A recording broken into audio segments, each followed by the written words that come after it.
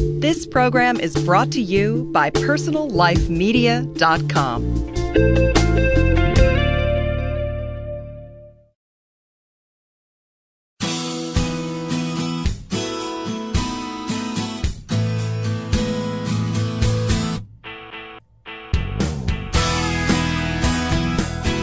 Hello and welcome to The Third Age, the show where people age 50 and up come to talk about, guess what, aging. I'm David Debin. My esteemed partner, the great Dr. Peter Brill, is somewhere out in Yellowstone at this very moment, probably scaring the hell out of bears and urging his Sherpas onward. So you can call in to me and tell me what you really think of him, and I won't tell him who you are.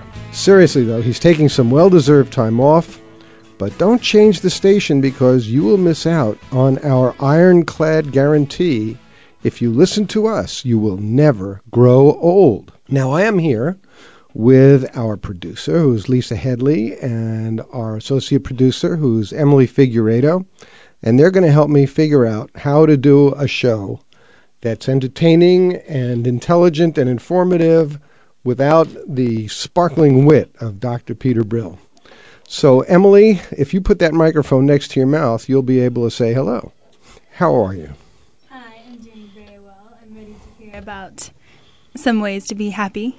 Ooh, that's right. We're going to be talking to, we're going to talk about a little book, that's right, that came out of nowhere to make a big national splash. And if you haven't read it, it's called The Sequoia Seed, Remembering the Truth About Who You Are. The author is Karen Wright, a woman who's had many different careers and lived to tell about them. And we'll find out what she has to say about finding the real you. But first, I'd like to tell you a little story about some advice I once got about finding the real me. How would you like to hear about that? I'd love to hear about that. Well, I was living in upstate New York. Do you know where that is? You know where New York is? Yes. It's on the East Coast. Right? I think I'm familiar with that. It's near Philadelphia and next to New Jersey, right? Mm-hmm. Okay. What's the capital of New York, Emily? New York. Lisa, what's the capital of New York? Ooh, I'm waiting for him to answer that one. Oh, my gosh. We need to send these people back to school. It's Albany, of course. I was living in upstate New York, which is not too far from... I've actually been there, David. You have? Yeah. At Albany? Oh, yeah. Actually, it was really a pretty town. I liked it. I was on a layover up there. You weren't hanging out with Elliot Spitzer, were you? No, wasn't. Okay. I was living in upstate New York, and at the time I was meditating on a steady basis. I was reading spiritual and psychological books. I had retired. It was a long, long time ago. And I was living at the foot of a mountain, which was known as Meads Mountain. And at the top of that mountain was a Tibetan monastery that they had built that housed monks that lived there on a steady basis, along with monks who came and went from the Dalai Lama's sanctuary in India. So there were some steady monks, and then some. There was always an influx and going back and forth of monks from Tibetan monks from India. And at the time, I was in one of those personal troughs when I didn't really have any idea who I was or what I was doing. I had a successful career and then crashed and didn't know what to do. I was about 45 years old, just at the onset of the third age, although I didn't know it at the time. And I was looking for the real me, and I was not having a lot of success finding the real me. So one day, I went up to the monastery when a visiting Tibetan teacher, they're called Rinpoches, Tibetan teachers, he was giving a talk called You Don't Know Who You Really Are, which sounds sort of like what we're going to talk about today with Karen Wright, you know. And I didn't know who I really was. I didn't know who I was at all. And seated behind Rinpoche were some monks who had traveled with him from India, and he had an interpreter because he didn't speak English. So his talk was about meditation, about centering, quieting the mind, listening to the heart. And he said if you do all those things, you'll eventually come to know who you really are. Well, I had been doing that. I'd been meditating for days straight. I'd been listening to my heart. I'd been listening to my mind. I'd been listening to the birds. I'd been listening to my friends. And I didn't think I knew who I was. At various times, I thought I was really one thing, then found out I was really another thing, then got confused when I thought I was something else. That ever happen to you? Yeah, definitely. When you start just stopping and thinking about it, you don't really know where to guide your thoughts. Yeah, you don't know if it's the real thing, right? So in the question period after the Rinpoche's little talk, I raised my hand and I said, well, how do you know when you really know who you are? How do you know that's the right who you are? And the translator translated my question, and the Rinpoche and all his monks started to giggle for some reason at my question, as though I'd asked the silliest thing in the world, Then he looked at me, nodded his head, and through the interpreter, he gave me the answer, which was, "You'll know." So I've been listening for the answer for a long time, and I'm pretty sure what it is now for me, because I've heard so many different versions, and it always comes back to the same thing. I'm not going to tell you what it is until I talk to Karen Wright, but I'll ask that question of her and see if her answer is any different from the Tibetan monk who gave me that answer. What do you think of that? What do you think that meant when he said, "You'll know"? I guess you'll just feel satisfied and fulfilled with whatever answer you land on. Yeah, you'll know. You'll know in your heart that that's the right answer, and you got to keep asking that question. And if enough times, I think you get the right answer, the same answer, and it seems so basic and so real. It's like what a patent is when you patent something. Well, they say that the best patent to have that make the most money is the most simple thing. In other words, if you can patent a screw or a hammer or the most simple thing, the most things come out of that, and they have to use that. So that's the best thing to have.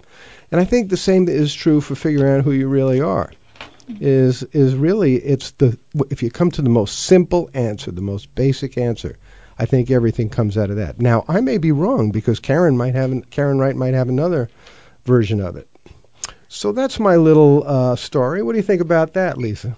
Yeah, I mean, the best thing is to question who you are. Think about all the people out there that never even stop to pause and think about who they are, what their thoughts are, that they're guided by media or other people's thoughts. So really, that's the first step to understanding yourself, is to ask, who am I? Yeah, and since we're in the third age, at least our audience is, I think it's about time we stopped and asked that question for real, because who wants to live a charade past in this time of life? Now, there's today's news story, which I'm going to tell you very quickly, is about someone who inadvertently told others who she really is. The first clue that something, it comes from New Hampshire, actually. The first clue that something might have been wrong was when a car pulled into a parking lot with an unusual sign stuck to the front end. A Cumberland Farms clerk called around dawn on Thursday to report the car. When the officers showed up, they found a sleeping driver inside the car and a no parking sign and the post stuck in the front grille. The 23-year-old woman was arrested on marijuana charges, and officers were trying to figure out where she hit the sign. So we know where she was. We know what she was. She was thinking she was the wrong thing. She moved her car. Right. A no parking sign.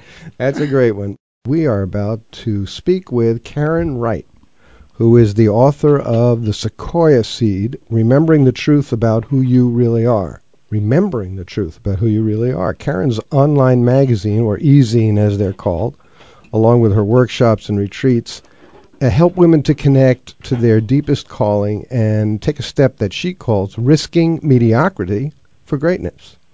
So how can we, welcome to the show, and let's find out how we can get ready to take that risk. We'll ask her. Karen, hi. I'm here. Oh, I'm sorry I missed you on because my phones weren't turned up. How are you? I'm well, thank you. How are you, David? I'm trying my best to figure out who I really am. You wrote that every decision you make is guided by a quote from Marcel Proust. What's the quote, and why does it mean so much to you? Yeah, I ran across this quote about 15 years ago, and every now and then we run across something in our lives, whether it's something that someone says to us or something we read that just sounds like it describes everything about what we've experienced in life. And this was that quote for me. And the quote goes, "The real voyage of discovery consists not in seeking new landscapes, but in having new eyes. And I realized at the time that spoke to me, I was that seeker, and I had been seeking everything in my environment to find happiness, to feel more joyful, to feel like I belonged. And I had gone through 2 marriages, and lots of different jobs, lots of different locations, different interests, always in the pursuit of seeing where I might click in life. And when I read that, it was just sort of like I put on a new pair of glasses that finally brought things into clarity, and I realized that I'd been looking in all the wrong places.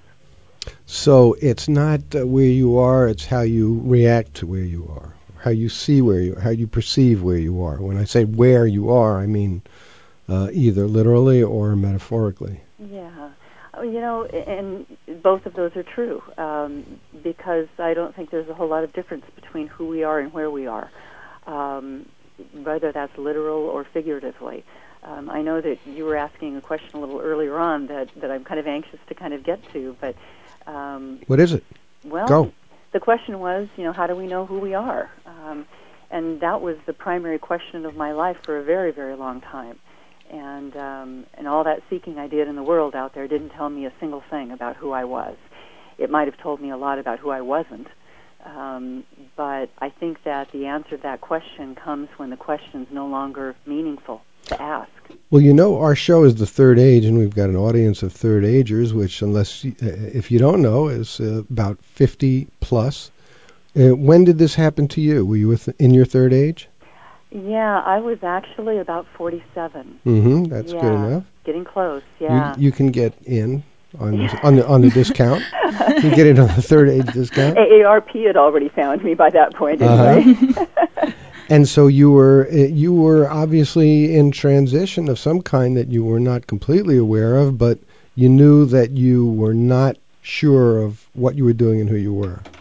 Yeah, after you try so many things and they just don't seem to fill that hole, and it's a hole that's difficult to even put words behind, but I think most of us have felt it at one point or another where I always describe this as kind of like, turning a combination lock, and you're just listening for that last tumbler to fall into place, and you're not quite there yet, and you know it's there, but it just hasn't fallen into place yet. And that's kind of what I felt for a very, very long time, is that I had all the pieces of the puzzle. They just weren't fitting together. And when I ran across this quote, I realized that I'd been looking at the puzzle pieces through the wrong lens. Well, okay, let's take this apart here. You're talking about who you really are, and does that mean are you an educator? Are you a mother? Are you a people pleaser? Are you an office manager? What does it mean when you say who you really are? What is that? Does it mean what you do, what you think, what you believe in, what church you go to? What is that about? Yeah. I have a women's retreat, and the very first thing I have them do when they're introducing themselves to all of the other people attending is I say, I want you to tell us who you are without mentioning any role that you play in life. And it's always really interesting watching women squirm when I ask them to do that, because we're so used to describing ourselves in the roles that we play, the mother, the activist, the writer, whatever it is. We talk about our age and how many kids we've got, whether we're married, where we live. We talk about all of our life circumstances, but none of that really describes who we really are. Well, if you did a retreat for men, the men would tell you what their job was and what they made a living at. Absolutely. So, how is that wrong? I mean, if I'm a writer, that's what I've been most of my life, a writer, working life. So, if somebody says, "Who are you really? What are you really?" I'm a writer. Yeah. Well, I think the difference really comes when we start recognizing that we're not what we do, and that there is something beyond just the doing part of us. And that's the part that's gotten me most fascinated in the last couple of years, is recognizing that, we're kind of people with dual citizenships on this planet. We certainly are a member of the human race, and we've got physical bodies, and we interact with the world through our senses, and everything about that seems to indicate that, that's who we are, is physical human beings. Mm-hmm. But we begin to recognize after, realizing that that's not the complete story. We begin to kind of migrate back toward what's deeper than that. What's that part of me that isn't circumstantial, that doesn't come and go with the lifetime, that lives beyond this moment. And so I truly believe that, the success that we find in life, or the satisfaction or joy that we find in life, is our capacity to live in both of those worlds and bring them together so that we have that spiritual wisdom that plays out in our physical life. Well, why would we want to know what we are beyond this lifetime? Well, I think it gives us an opportunity to not be defined by the world, not be defined into a little box of what we do in the moment, because we're constantly in a state of evolution. And, the part of us that isn't linked to the circumstances that we're involved with is that part of us that gives us a sense of wisdom and gives us an opportunity to use more than just our brains to make decisions, to look at the world through a lens that gives us greater clarity around what exactly is going on here. Well, now wait a second. I have to make you work a little bit here. Oh, Karen. go ahead. Okay.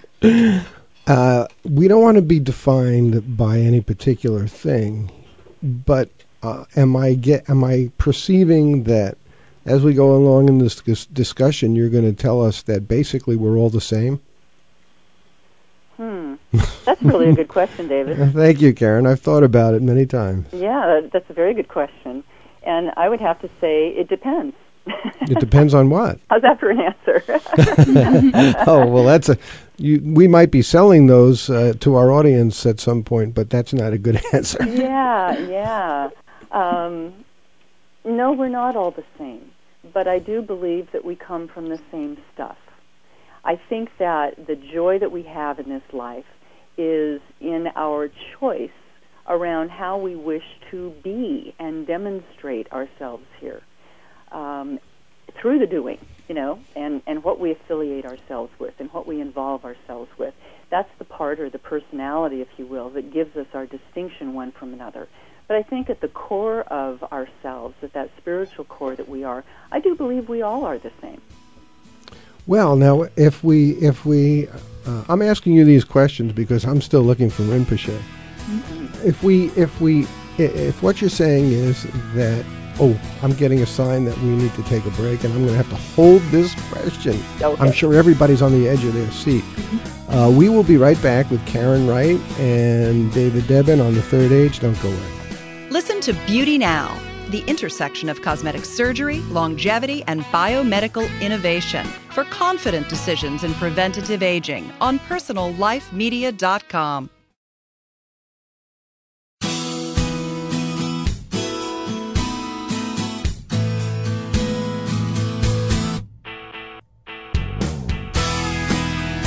Welcome back to The Third Age. David Debin here with our guest Karen Wright, who is the author of a book called The Sequoia Seed, Remembering the Truth About Who You Really Are.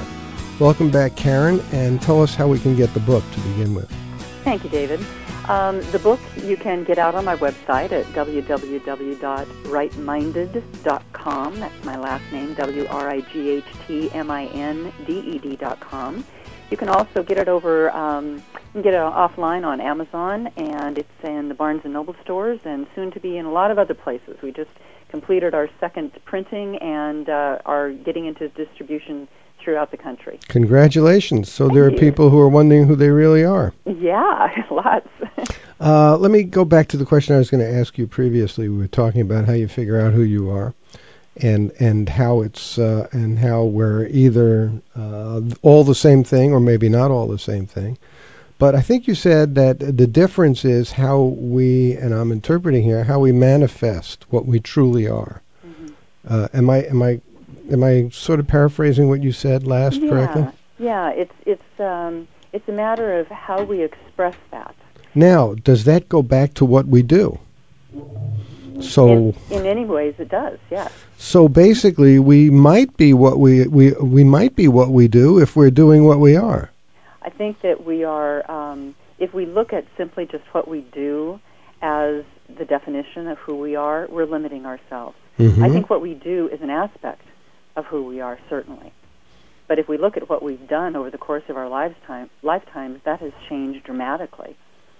Yes. Okay, so now I go to the question is, what is the key, I guess, here as to what you're saying in your book is in the word remembering. Is that right? Yes. What does that mean, remembering who you really are? I think over the course of our lifetime, we have absorbed and adopted a lot of definitions around who we are. We've taken on mantles, we've taken on roles that seem to define us to the rest of the world. And it's difficult sometimes to remember beyond those exterior definitions. But I think that at the core of what each one of us is that remembrance, is that connection back to what the truth really is for us. And it's, I used to be an educator in my first career out of college, mm-hmm. and if you look at the word educate, it comes from a Latin word which really means to bring forth.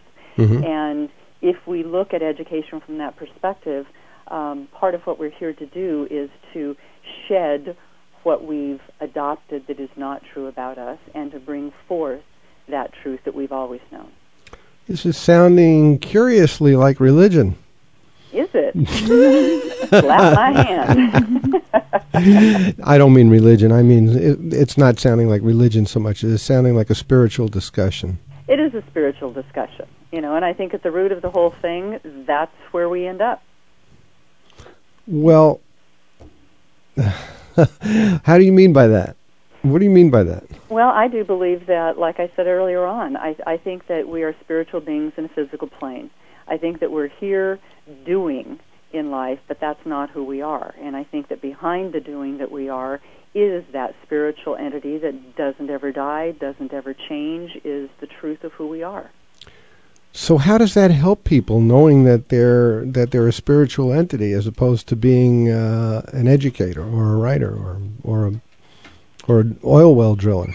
You know, how it helped me is about the only thing I can speak to you about from personal experience. And how it helped me really was to not get so wrapped up in the definition of me as a human being doing here, to not feel so limited, to not feel so judged, to not feel so small in that role. It's helped me to back off from, some of my experiences in life that wanted to put me into a box or wanted to make me something other than what it felt like was right for me.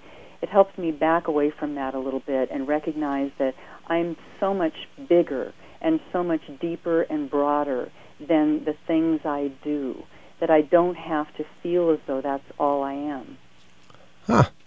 Okay, I mean, I'll buy that. But how does that help you to know what to do if there's so many things to do? I mean, if you're... Okay, I get your question. Okay. It doesn't help me decide what to do. We're back. How's that? That's good, but I think we're leaving people at the edge of a cliff here. Yeah, no, who you are, it makes no difference what you do. I mean, this is really kind of the joyful part of this. There's no way you can live your life wrong. And that has been so long in coming to me that it was like all of a sudden I weighed, so much less when I realized that I can't do it wrong. I can make choices, and those choices will give me experiences. Now, they may be experiences that in the moment feel good or don't feel good, and I may choose differently the next time around. But the way in which I live my life is all about the choices I make. It has nothing to do with who I really am. I have the capacity to choose whatever I want to be the demonstration of who I am. Does that make any sense? Yes, you do. Yes, it makes a lot of sense. You have the capacity to choose what you do that manifests who you really are. And if you believe that you are a spirit that is part of everything, then what you'll do is probably what's going to be best for everything. Is that right? Yes, and what you do... How do you make money at that? How do you make money at it? Oh, there's that question. Yeah, but how do I make money at it? Yeah, right. Besides writing your hit book, how are we going to... Yeah, when you look at the variety of how people demonstrate themselves in this world, I just sometimes have to laugh, because there are people who make money walking dogs, and there are people who make money talking, given this point in case. There are people who make money traveling. I mean, there are so many different ways that we can make money that shouldn't be our first choice around what we choose to do. If we chose to follow those things that truly had an interest to us, and I think there's, based upon the way we're raised and the experiences that we've had and all of our interaction with life, we've got certain likes and dislikes and certain passions about things that bring us joy when we're doing them. And if we follow what those things are, I think we have a much greater chance of making the money we really want to make. But most of us believe that we need to make a choice based on the money first, and then learn to like it. And why do you suppose that is, Karen? Well, because that's what life says. I mean, that's the American dream. Which is, choose. Well, what's college about? What's education about? Education isn't about follow your bliss. Education is about seek the money. And so we go into jobs that are high-paying jobs, high-profile jobs, jobs that have great potential to them or that have a big market. We go into that believing that we are going to incur a lot of overhead in life. We've got to be able to pay for things. So we go after the money. And if you talk to a lot of the baby boomers right now, the people that are part of your audience, they went that route. I was one of them that went that route. And ask them how happy they are with their life right now. And most of them will say, well, sort of, but I still feel this hole. And that hole is that part of them that's never yet paid attention to what it is that gives them that thrill. Wow. Okay. So now when we come back, we're going to lead people. You're going to tell us how we can find what you call lasting happiness, right? Yeah. Okay. Stick with us. Don't go away, because if you want lasting happiness, you better hear the next part of this interview. This is David Eben on The Third Age. We'll be right back. Hi, this is Renee Stevens, host of Inside Out Weight Loss. If you want to be a thin person, you have to learn how to think like one. Learn how on my weekly show that aligns mind, body, and spirit for lasting change. Find me on iTunes or at personallifemedia.com. That's Inside Out Weight Loss, how to think like a thin person on personallifemedia.com.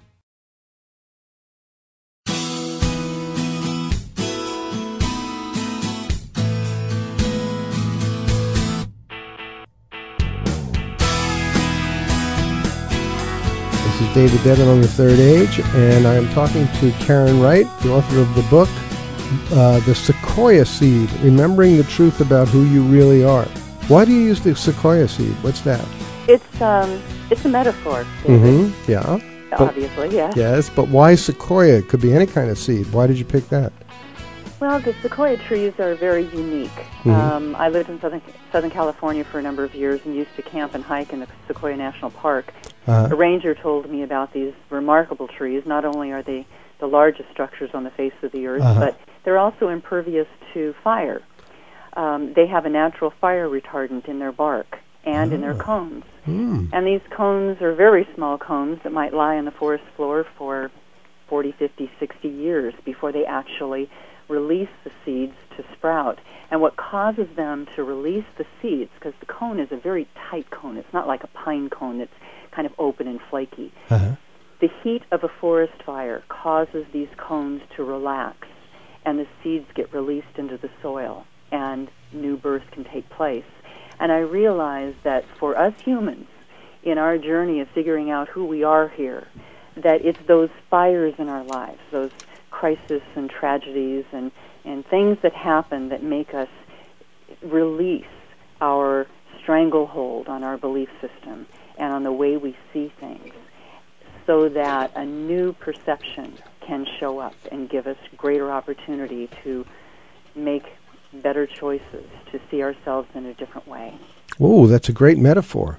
Thank you. So we need to go through the fire of discovery in order to, fire of rebirth in a sense, to discover. We seem to. I believe that there's a way to get to happiness without tragedy, but we seem to take that path more often. Well, why not? I mean, it should be that way, really, because we never learn without making mistakes, and we never learn without taking risks, right? Yeah. I mean, risk is such an important thing. You talk about that in your book, don't you? Yes, I do, very much. Tell us about that. Yeah. How do you get to lasting happiness by taking a risk? Well, I think that the lasting happiness that I have found and others that I have talked with have found is in the recognition that happiness isn't about our circumstances. And we can be in circumstances that are less than perfect. We can be in that fire, if you will, and we can still find joy within ourselves and happiness within ourselves, regardless of whether we're in pain or whether we're in a circumstance that we want to get out of. Because that happiness is a choice. It's not about the circumstances we're in. It's about a decision we make that I will be happy regardless of the circumstances that I'm in. So the risks that we take out there are giving us an opportunity to sort of test that strength that we all have inside, that strength that we all have a sense of. Good. And when we can test it and we can live through it, we prove to ourselves that I'm bigger than this. I'm stronger than this. I lived through it. I faced it, and I came out on the other end. We get a greater sense of who we really are. You know, I like that. I actually took a shortcut. Instead of saying that I will be happy, which is sometimes really difficult to transcend, I said to myself, I will not be unhappy. And it sure feels a lot easier that way when something comes along that could make you really unhappy. Yeah. You say, I will not be unhappy, and you go past it. Yeah. Karen, I really appreciate your being with us today. It's been a great discussion. I want to thank you for taking the time. Oh, you're very welcome. And tell us about your book one more time so everybody can hear it. Sure. The Sequoia Seed, Remembering the Truth of Who You Are. And this is all, it's a book, it's a very short little book, actually, written in individual chapters, so you can pick it up and just thumb through whatever draws your attention at the moment. But it's all about the common experiences we have as human beings with all of the fires we face and the recognition of truth in that fire and who we are. Great. Thanks a lot for being on this show. My pleasure. Bye. We now have, as you know, we always take this time to go to the Environmental Defense Center and hear the latest of what's going on. And we have David with us. Welcome to the show again, David. Thank you, David. What's new? What's going on? What can we do to protect this planet and make ourselves a little uncomfortable but feel better about it? Well, there's a whole long list of things that are going on and that we can do. I'm going to talk to you about just a couple of them today. Good. We just actually had our great big annual event over the weekend. Jack Johnson, world's #1 singer, actually entertained our audience. It was a lot of fun, and got an award for the work he does on the environment. Here's a guy who's incredibly successful, but looks for ways on his tour, in the way he talks to people as he deals with kids, to try to do something good for the environment. And that's really part of it, is that each of us can find ways in our life that are not impossible to make a positive difference. What I wanted to talk about a little today is one of our cases, which is up on the Gaviota Coast. People have heard a lot about it over many years. It's called Naples. There's this little parcel of land on the beautiful Gaviota Coast that everybody admires as they drive up the coast. About 2 miles after you get past all of the suburbs of Santa Barbara, into beyond what we call the urban limit line, about 2 miles into Gaviota, once long ago, back in 1888, a man thought that this was going to be a wonderful place to put something like the Italian Riviera, like Naples in Italy, on the California coast. He thought that the railroad was going to go through there, and he recorded a map with 400 little square parcels on it. It turned out the railroad didn't ever come through there, or didn't for many, many more years, and everyone forgot about the whole thing for about 100 years until a developer that owned that property or bought that property, which had been zoned agricultural to save it and save its beauty, discovered this and sued the county of Santa Barbara and said, I have the right to put 400 homes out here on this beautiful parcel of land. And there was a big battle that went on for many, many years, and ultimately the California Supreme Court ruled that he was right, that he did have the right to develop something on these parcels, that the county couldn't wipe them out. And so now there's a proposal which is being touted as a compromise, where the current owner of the property wants to put 144 roughly units out there, 72 mansions and 72 guest houses or employee houses that would be connected with that. Some of these houses are more than 10,000 square feet. Oh, yeah, exactly. So as you sort of imagine yourself driving up the coast, on your right, you would see houses up on the bluff tops. On your left, you would see houses, instead of looking out at the ocean view, it would be kind of like driving through Montecito, perhaps. It might be very pretty. I'm sure they would be gorgeous houses, but they would not be the beauty that we see there. And, you've got a lot of habitat for all different kinds of animals out there. It's and beyond what we see, the ocean right below that cliff is probably one of the most diverse bits of ocean really in the entire world. It's called one of the 15 ecological hotspots because of all of the diverse life that lives in the ocean in that area. It's just a small reef, the Naples Reef. And if there's all that development, it will cause, there'll be fertilizers, and there will be sewage treatment, and there will be all kinds of stuff that will flow into that water. It'll change the very nature of what the Gaviota Coast is about. And another real concern is once we have development 2 miles in, there's really going to be nothing to stop development that goes back towards the city. So we're looking at losing a whole lot of the Gaviota Coast. So one of the things that the Supreme Court said was not that you could have 400 units, but... David, I just want to tell you we have 1 minute, and if you could include in the final minute if there's anything we can do. Okay, well, there are hearings that are going to start this month at the Planning Commission.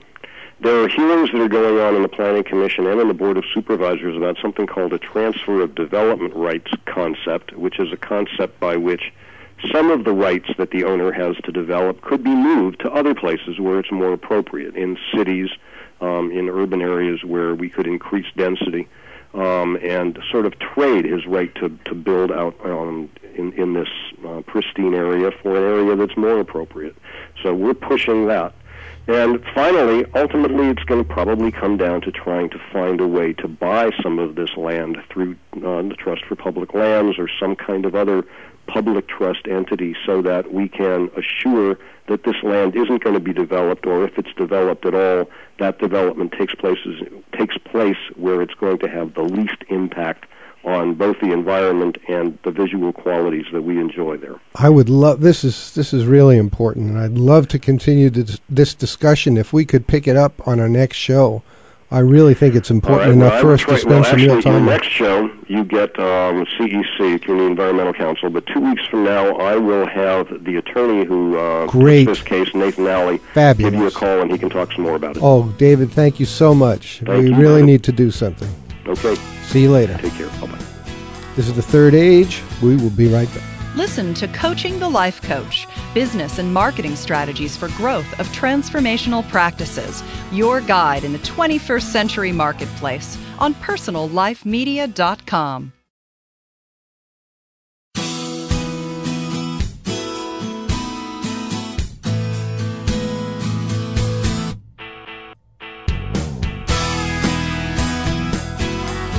Welcome back to The Third Age. David Devin here with Emily Figueiredo and Lisa Headley. Peter Brill is on vacation, chasing bears, I guess, in Yellowstone. Emily, anything that you need to say, want to say at the end of this? We have a minute left. Well, just one of the things I think so difficult for people later on in life to figure out is the same thing that people who are around my age, which is in college, to figure out is, when you're going through school, a lot of times you realize, okay, I do need to pay for these things. I do need the money. So it's difficult to, step back and be like, well, is this what I want to be doing? Is it really my choice to be doing what I want to be doing than doing what's like providing my needs? So it's good to hear somebody say that and then reinforce the fact that, eventually when you come down the line, maybe you'll have less now at the time, less goods or materials, but in the future it'll pay off because you'll be happy with what you're doing. So it's nice to hear that, make sure you're actually fitting the needs of what you want to do and what makes you happy. That is good advice for everybody at every age, because we're all always wondering, are we doing the best we can do, the most we can do, the right thing we can do? And the answer is yes.